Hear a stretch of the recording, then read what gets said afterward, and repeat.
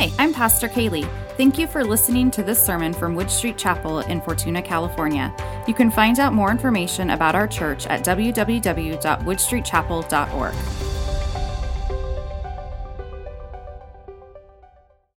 Before we go too far this morning, I have something that I haven't necessarily had to do very often, but last Sunday we were talking about Paul. And we were talking specifically about his letter to the Philippians. And I made a statement that Paul was 6,000 miles away. And I said that I really like geography. What I didn't say is that I'm not very good at scale. And so just to kind of give you guys a peek into what my process is when I'm doing things like this is I have a website. For those of you that don't know, I'm in IT, and I rely on technology sometimes, and in this particular instance, we'll see that there's a downside to that. I have a site that I use that very specifically tells me how far one location in the world is to another, and I put it in, and it said 6,000 miles, and me not necessarily being the globally minded person that I am, said, okay, sure, let's go with that and keep on moving. It has not steered me wrong in all of these years. And so I used that, and thankfully, it was brought to my attention that you might want to check your math there. And so I went back, and I was like, well, maybe I was looking at all of Paul's missionary journeys, and I added it up that way. How did I get this wrong? And so, I went back to my tool, and I was testing my tool, and still came up with the same number. And so finally I was like, well, obviously if we just type in, Rome to Greece, what's that distance? And it's 800 miles. And so I'm like, okay, so obviously something's wrong here, but how is this happening, right? And this tool has never failed me. Finally, I clicked on the map portion that is a separate, pop-up, and it didn't fail me. It did exactly what it was supposed to do. It was telling me the distance from Philippi to Rome, but it was telling me the distance from Philippi, West Virginia to Rome. Google! So, all of that to say, I was wrong. I apologize. I will be more mindful going forward. Scale, like I said, is maybe not my strong suit, so we're going to improve there. What I can say is today, there were a number of instances and opportunities to talk about distance that I checked 7 times before I talked about any distance, any quote of mileage that was going to come from me today. So I'm learning from my mistakes, and thank you again. So this morning, I'm excited that we get to kick off a new study. And it's a study that I don't know that I've ever done, and I've been preaching here for a while. We're going to be looking at the book of Daniel. Daniel learned how to stay faithful to God in a culture that was hostile to his faith. He learned how to stay faithful to God in the midst of chaos, in the midst of uncertainty. And as we navigate through what is promised persecution in his case, we have politicians that are completely off the wall. We have predictions that are coming from Daniel of things to come. I mean, we look at that, and it's not that hard to start drawing parallels to what's happening in our world today.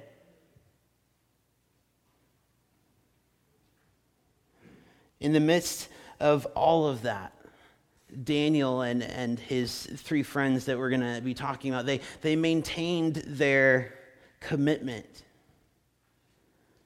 regardless of the outcome. And the outcomes for them were a little bit more real than some of the potential outcomes for us. Because a lot of times for us, if us standing up for what we believe in, us standing firm, in some cases are uncomfortable, but in a lot of cases is they might say mean things to me. They might treat me differently. I might not get that thing that I want to get, whereas the cost of Daniel and his friends standing up is a lion's den. The cost of Daniel and his friends standing up for what they believe in is getting thrown into a fiery furnace. I haven't seen too many fiery furnaces in the United States of America today. We're doing okay there still. But much like those days, our culture is ever increasingly hostile towards what it means to be a follower of Jesus. And each of us, I don't get to make this choice for you as your pastor. Your wife or your husband doesn't get to make that choice, or your best friend doesn't get to make the choice. Each of us has to make our own choice as to whether or not we are going to stand up in the midst of that chaos, in the midst of that persecution that is coming and that will continue to come, or if we'll go with the flow. The book of Daniel is an important reminder that even if there is political upheaval, there's political upheaval today. There's political upheaval in this country. There's political upheaval in the world. I mean, we look at what's happening with Russia and Ukraine. We look at what's happening across the globe. There is political upheaval. And even if there is conflict in the world, there's war between nations, God is in control. And in the midst of all of that craziness, I get to choose. Do I trust that God is in control? Or do I dissolve into worry? Will I and will those with me? I mean, we just talked about that He's our firm foundation. He'll never let us down. Will I and those with me stand on that firm foundation? Or will I be swayed by the culture and the events that are taking place?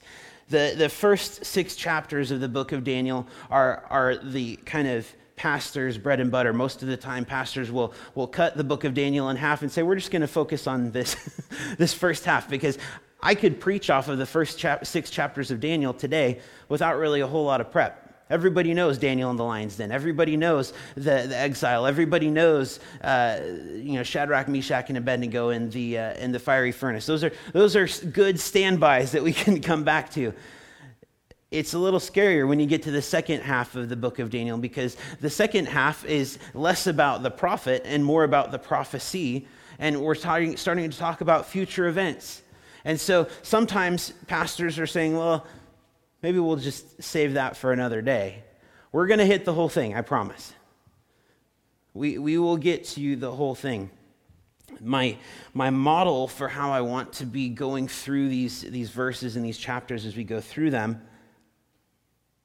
is we're going to start by kind of taking a discovery of what is in the scriptures that we're going to be looking at. And then once we go through that discovery, we're going to look at unpacking what it is that we just found, what is happening in the scripture. And then from there, we're going to apply it to ourselves today. And the reason that we need to take this approach, and I feel like this is important, because it is so easy to look at Old Testament scripture and start just taking it out of context and saying, well, this verse, I'm claiming this verse for me, and this is applied to me. And in many cases that could be true, but in some cases that verse was just applied to the people of Israel during that time in that moment. And it's important for us to understand context and what's coming from that. So we're going to discover, we're going to unpack what it is that we see there, and then we're going to apply it to ourselves. So Daniel 1:1-7 is where we're going to start this morning. In the 3rd year of the reign of Jehoiakim, king of Judah, Nebuchadnezzar, king of Babylon, came to Jerusalem and besieged it.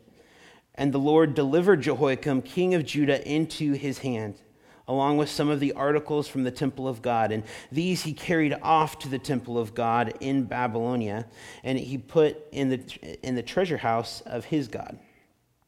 Then the king ordered Ashpenaz, chief of his court officials, to bring into the king's service some of the Israelites from the royal family and the nobility. Young men without any physical defect, handsome, showing aptitude for every kind of learning, well-informed, quick to understand, and qualified to serve in the king's palace. He was to teach them the language and the literature of the Babylonians. The king assigned them a daily amount of food and wine from the king's table, and they were to be trained for 3 years, and after that they were to enter the king's service. And among those who were chosen were some from Judah: Daniel, Hananiah, Mishael, and Azariah. The chief official gave them new names. To Daniel he gave the name Belteshazzar, and to Hananiah Shadrach, to Mishael Meshach, and to Azariah Abednego.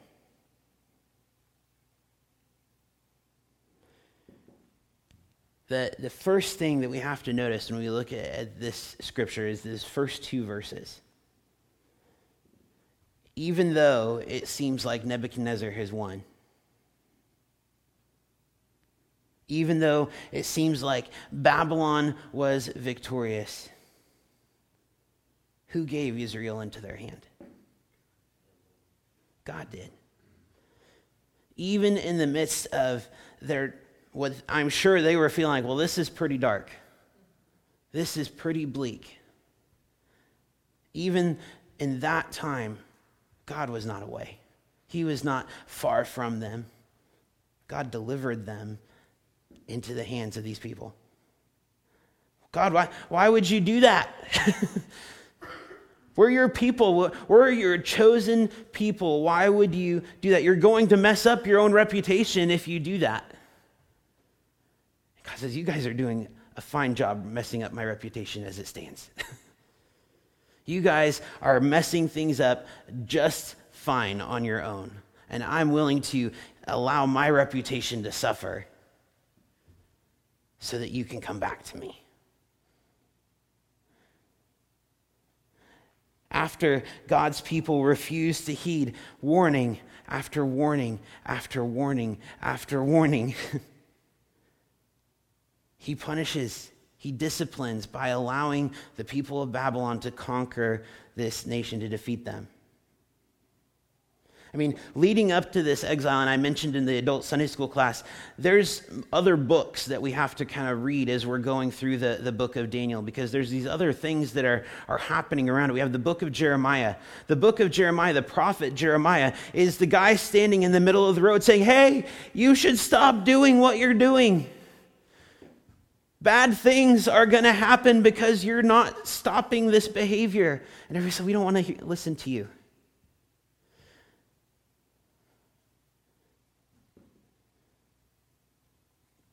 Everything's fine. The people of Israel specifically neglected Jeremiah's prophecies and they turned to the prophets that were telling them the things that they wanted to hear. Those prophets that were saying, everything's fine, don't worry about it. God wants you to be healthy. God wants you to have wealth. God wants everything to be easy for you. Everything's fine. Does that sound like anything today? Yeah. And Jeremiah's out there. I mean, I kind of just picture him being the guy with the sandwich board, that's out in the middle of the road. It's not fine. The end of the world is coming. God's patience is running out. In Jeremiah 6:19, it says, hear, O earth. Not like hear this city. Hear the entire world. Behold, I am bringing disaster upon this people. The fruit of their devices, because they have not paid attention to my words, and as for my law, they have rejected it. I mean, this is Jeremiah bringing the word of God, and God is saying, not just to the local region, he wants the world to know that he needs to discipline his children. And that's what this is. That's exactly what this is. This is Israel getting a spanking. And so King Nebuchadnezzar comes and he takes the treasures out of the the treasury in the temple, and he takes them back and he places them in the treasury to his God. I mean, what is that? That's very, very clearly, my God is better than yours.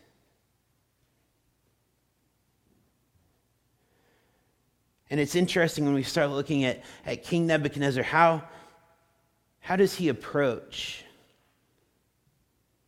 conquering the people of Israel? See, it wasn't enough just to wipe out a city. It really wasn't enough just to come in and destroy a region, because King Nebuchadnezzar was smart. He knew that there were people that would come. There were people that would rebuild. With a city in ashes, you might think, well, okay, we've won. This is victory. But they didn't want to just erase the city from the map. They wanted to erase the people group from the map. And the way that they did that was by assimilating them into their own people group, turning them into their own people. And so you might think, wow, that was really generous of the king to take all of those brightest and smartest young people into his service and to feed them and to clothe them and to take care of them. I'm sure they probably thought they were going to something really terrible.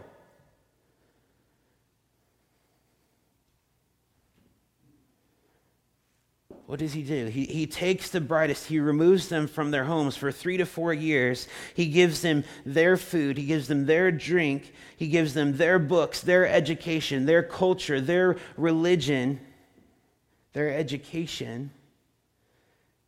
And he puts them back into their surroundings. And you know what's interesting about this? Does that sound like anything else to you?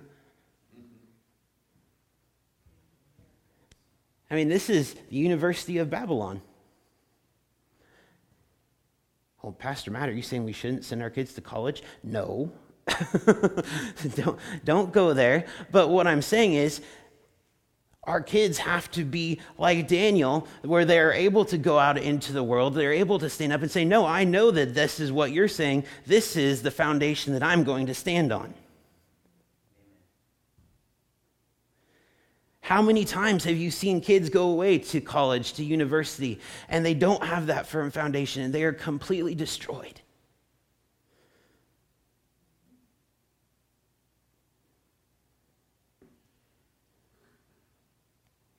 Second Kings 24:14. This is the other book that's important to follow, because this gives us the historical record of what's happening while Daniel and his friends are being taken away.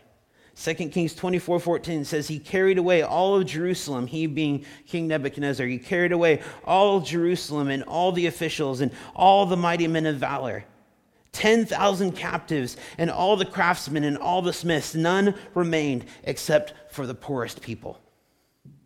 The only people that were left in Jerusalem were the people that weren't worth taking in the eyes of King Nebuchadnezzar. He took anyone that was going to have any influence on the culture of that group, determined to completely and utterly replace it with his own. The best way for the King Nebuchadnezzar to defeat the people of Israel was to make their God a completely distant memory. Once that had been accomplished, the people of Israel would be completely destroyed. And so, again, we kind of referenced it. I'm sure that the Israelites that are being marched into this land, I mean, they don't necessarily know what's going to happen. Can you imagine having your entire city conquered? I mean, all of the death and the destruction that we know comes with that type of thing. I mean, we've seen enough History Channel documentaries to understand what that maybe is like on a very, very small level. They show up in this land as captives, and they're not turned into slaves like their forefathers were in Egypt, at least not in the same sense. They show up in this land and they're given nice food. They're given a nice place to stay. And all of a sudden, all of these people are like, well, this could be worse. They just marched for hundreds of miles, marched, maybe rode on a donkey, I don't know. Their expectation couldn't have been that it would have turned out that way.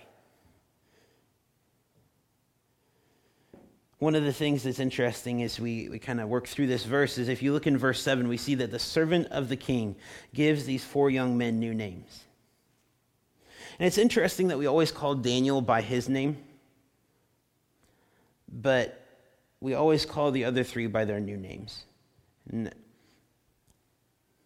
I didn't really put a lot of time and energy into figuring out why that is, but as I was looking at what these new names mean, that's probably something that needs to change. And I don't know how we necessarily go about changing that, but if we look at these names, it's very interesting. So one of the things that we've been talking about in this adult Sunday school class is the names of God. And there's some very specific names of God that mean certain things. And so one of the kind of abbreviations, if you will, for the name of God is El, E-L. And in El, we see Elohim, El Shaddai, we see Elyon. So there's these different names of God that have El in them, kind of like a prefix, you could say. And El is a name of God. And so we have Daniel, and that last 2 letters of his name is El. And Daniel's name means God is my judge. And what does Belteshazzar mean? Means Bel protect the king. And Bel was the god that was worshipped in Babylon. So they took his name and they erased God from it and substituted it with their own God. If we take Hananiah has IAH at the end of his name, and that's generally an abbreviation that we see for Yahweh. It's either IAH or YAH are the 2 abbreviations that we see for Yahweh. And Hananiah is Yahweh has shown us favor. And they rename him to Shadrach, which is the command of Aku, which is the Babylonian moon god. And we have Mishael, and again we have that El at the end of his name. Who is like our God? And they rename him to Meshach, and it's who is like Aku, the moon god. And we have Azariah, which IAH, again, Yahweh has helped us. And they rename him to Abednego, servant of Nebo, the god of wisdom in Babylon. They take every single name that has any reference to who God is, and they erase it and they replace it with their own. And what's interesting is if you look in Scripture, they never refer to each other as those names. They refer to each other as their given names. And yet, so, again, I didn't put much time or energy into figuring out why we have stuck with those new names for those 3. Mom, I don't know if you have any thought as I mean, I'm not calling you out. I'm just saying, in terms of like every Bible story as a kid that you ever hear, it's Shadrach, Meshach, and Abednego in the fiery furnace. But as I'm reading these names, why on earth would I want to it seems almost disrespectful to be referencing them as those names. Shame on us. Names are important. And we see that in that they never referenced each other as those names.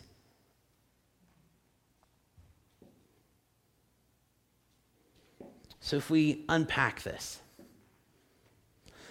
the exile, the move of the people of Israel to Babylon was God giving his people what they had consistently been asking for. Time after time after time, they had tried to distance themselves from God. They had tried to say, God, our ways are better than your ways. We don't need you here. And God said, okay, if this is what you want, you can have it. And, this exile is a very clear picture of what hell is. Hell is if I spend my time here on earth choosing to be distanced from God, saying, God, I don't need you involved in my life. I don't need you to have any say. I want to do things my own way. Hell is the consequence of that. Hell is saying, okay, if that's your choice, then this is the consequence that comes with that.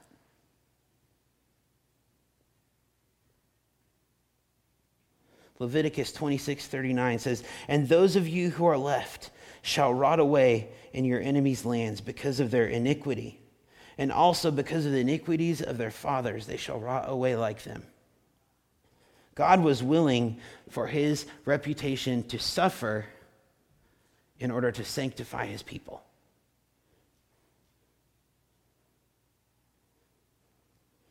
One of the interesting things that we don't normally think about when we think about the exile of the people of Israel to Babylon is that God didn't just use that as a time to touch the people of Israel.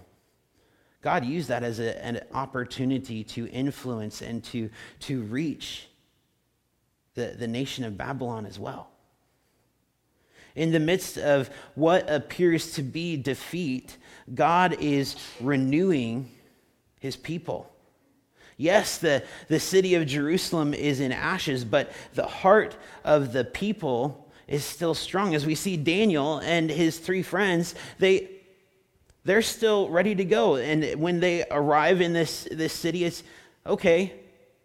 This isn't necessarily what we expected, but that doesn't mean that I'm going to change who I am, that I'm going to change and conform to this culture and this society. I'm still going to stand up and be, what we today would say, be a shining beacon for the gospel of Christ. Obviously, that's a little different then. They didn't have that yet, but that's the same thing.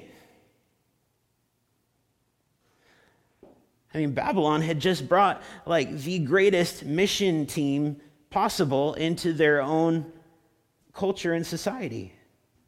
And we're going to see in a couple of weeks when Daniel's brought before the king to interpret the dream. Daniel, I hear you can interpret this dream. I mean, that's the setup statement of setup statements. That would have been Daniel's time to see, why, yes, I can. Watch this. But obviously he doesn't say that. He says, it has nothing to do with me.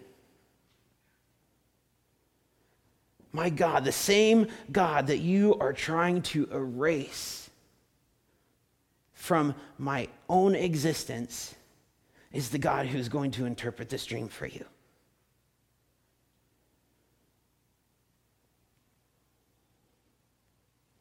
God wants the people of Babylon to follow after him. And that's something that sometimes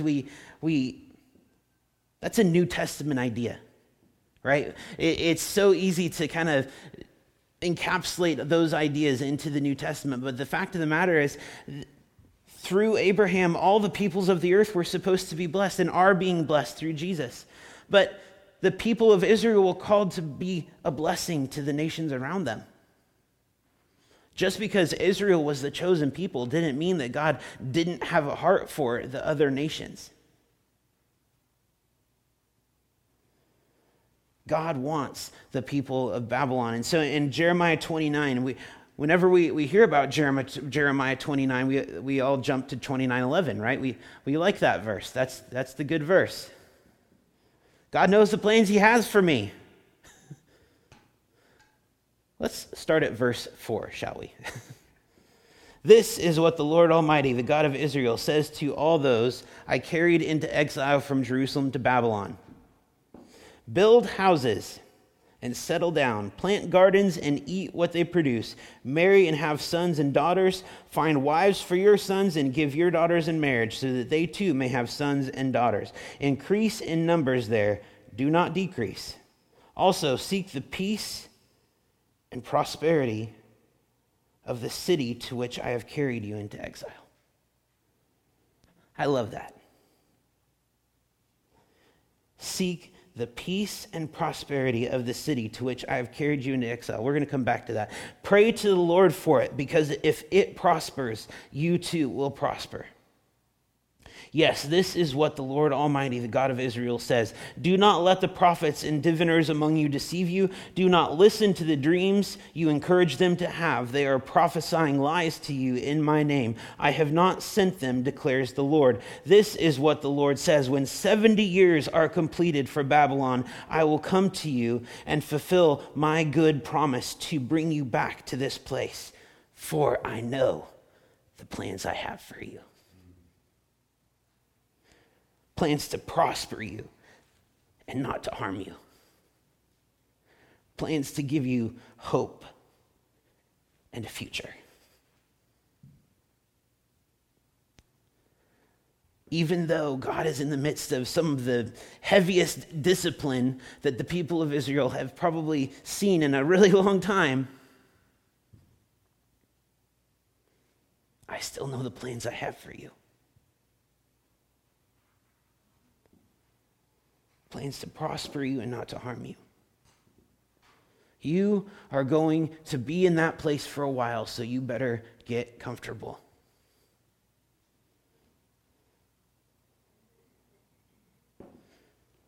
Seek the welfare of the city. And the immediate knee-jerk reaction is, but God, they don't follow you. they haven't chosen you. And God said, yet. Why? You're there. I have placed you there for a reason. Is this kind of starting to maybe...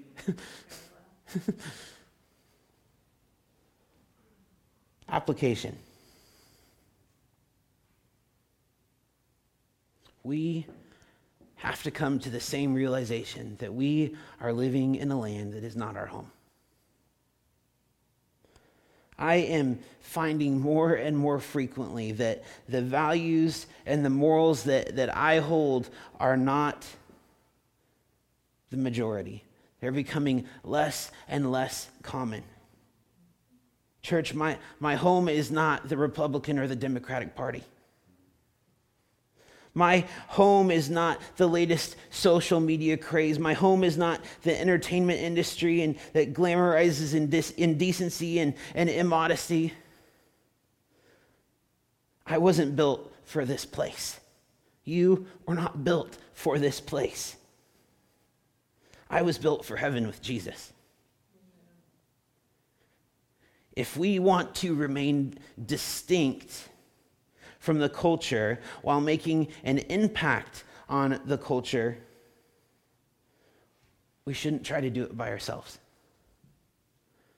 As we watch, and we're going to see as we go through these next chapters, Daniel didn't do it by himself. Daniel had a group that was with him and his 3 friends that were following with him that were saying, yeah, we can do this together. There was accountability. There was integrity that was being demonstrated. Shouldn't we be supporting one another as we go out into this land to which we've been called to be a blessing? A land that does not want what God wants.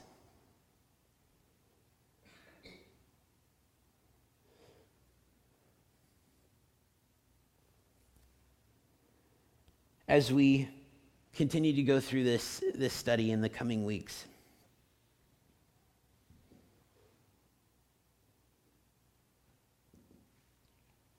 there's some specific points that I think we should keep in mind, that we should have kind of on call ready as we go through this time, that we need to prioritize being together as a family.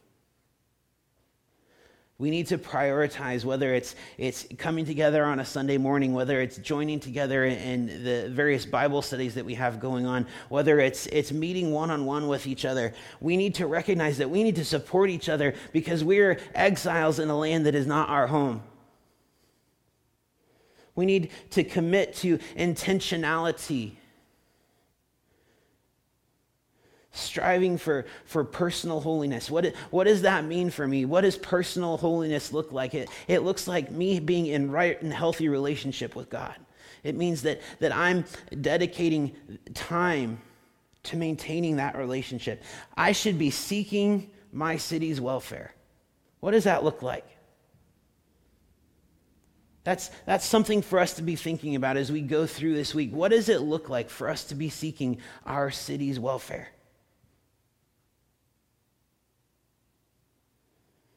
This morning we're going to be participating in communion.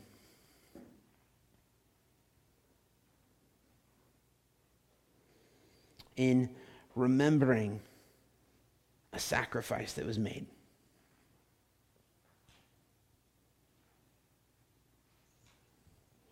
The sacrifice of Jesus Christ on the cross. Jesus coming to earth, living a sinless life, and dying on a cross for my sin.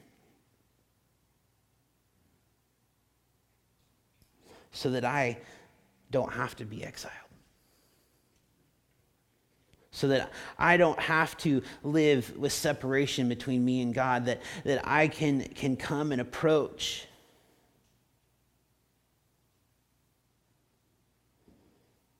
It says, "For I received from the Lord what I also passed on to you." This is Paul speaking to the church in Corinth. The Lord Jesus, on the night he was betrayed, he took bread, and when he had given thanks, he broke it, and he said, "This is my body, which is for you. Do this in remembrance of me." Let's see.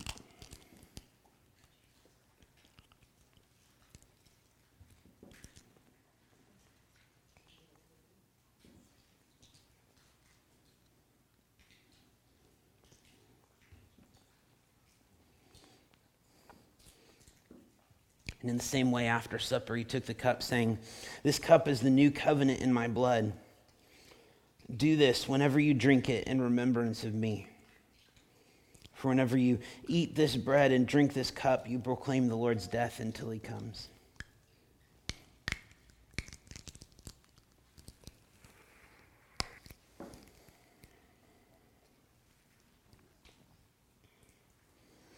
Heavenly Father, we come this morning and we celebrate. We celebrate and we remember. We celebrate a gift that was given, an impossible sacrifice that was made. God, we remember the price of that sacrifice.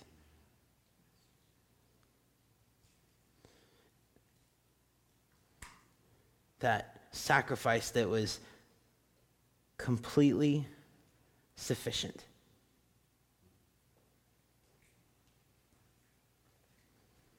That was able to make a way not just for those that had already come, not just for those that were there today, but that was able to make a way for all of eternity, for creation to be redeemed. Jesus Christ, we come in and we thank you for that gift, that undeserved blessing. As we move to our ministry time, if there are specific areas that you need prayer for, I encourage you to get up and move around as you need to those that would be available to pray with you. But if there are areas of your life where you're saying, God, I need guidance on what it means to strive for holiness. God, I need you to shore up this foundation in my life, because this is an area where I don't feel strong. This is an area where I need you to move so that I can stand up and proclaim your name in the midst of the storms that are coming. If there are areas in your life that you feel like God is calling you to seek the welfare of this city, and you want to know what more about those things, then let's pray and ask God to reveal the callings that he has placed on this church. Heavenly Father, we thank you. We thank you for this time, God. We ask that you would shape and change us. In Jesus' name we pray. Amen.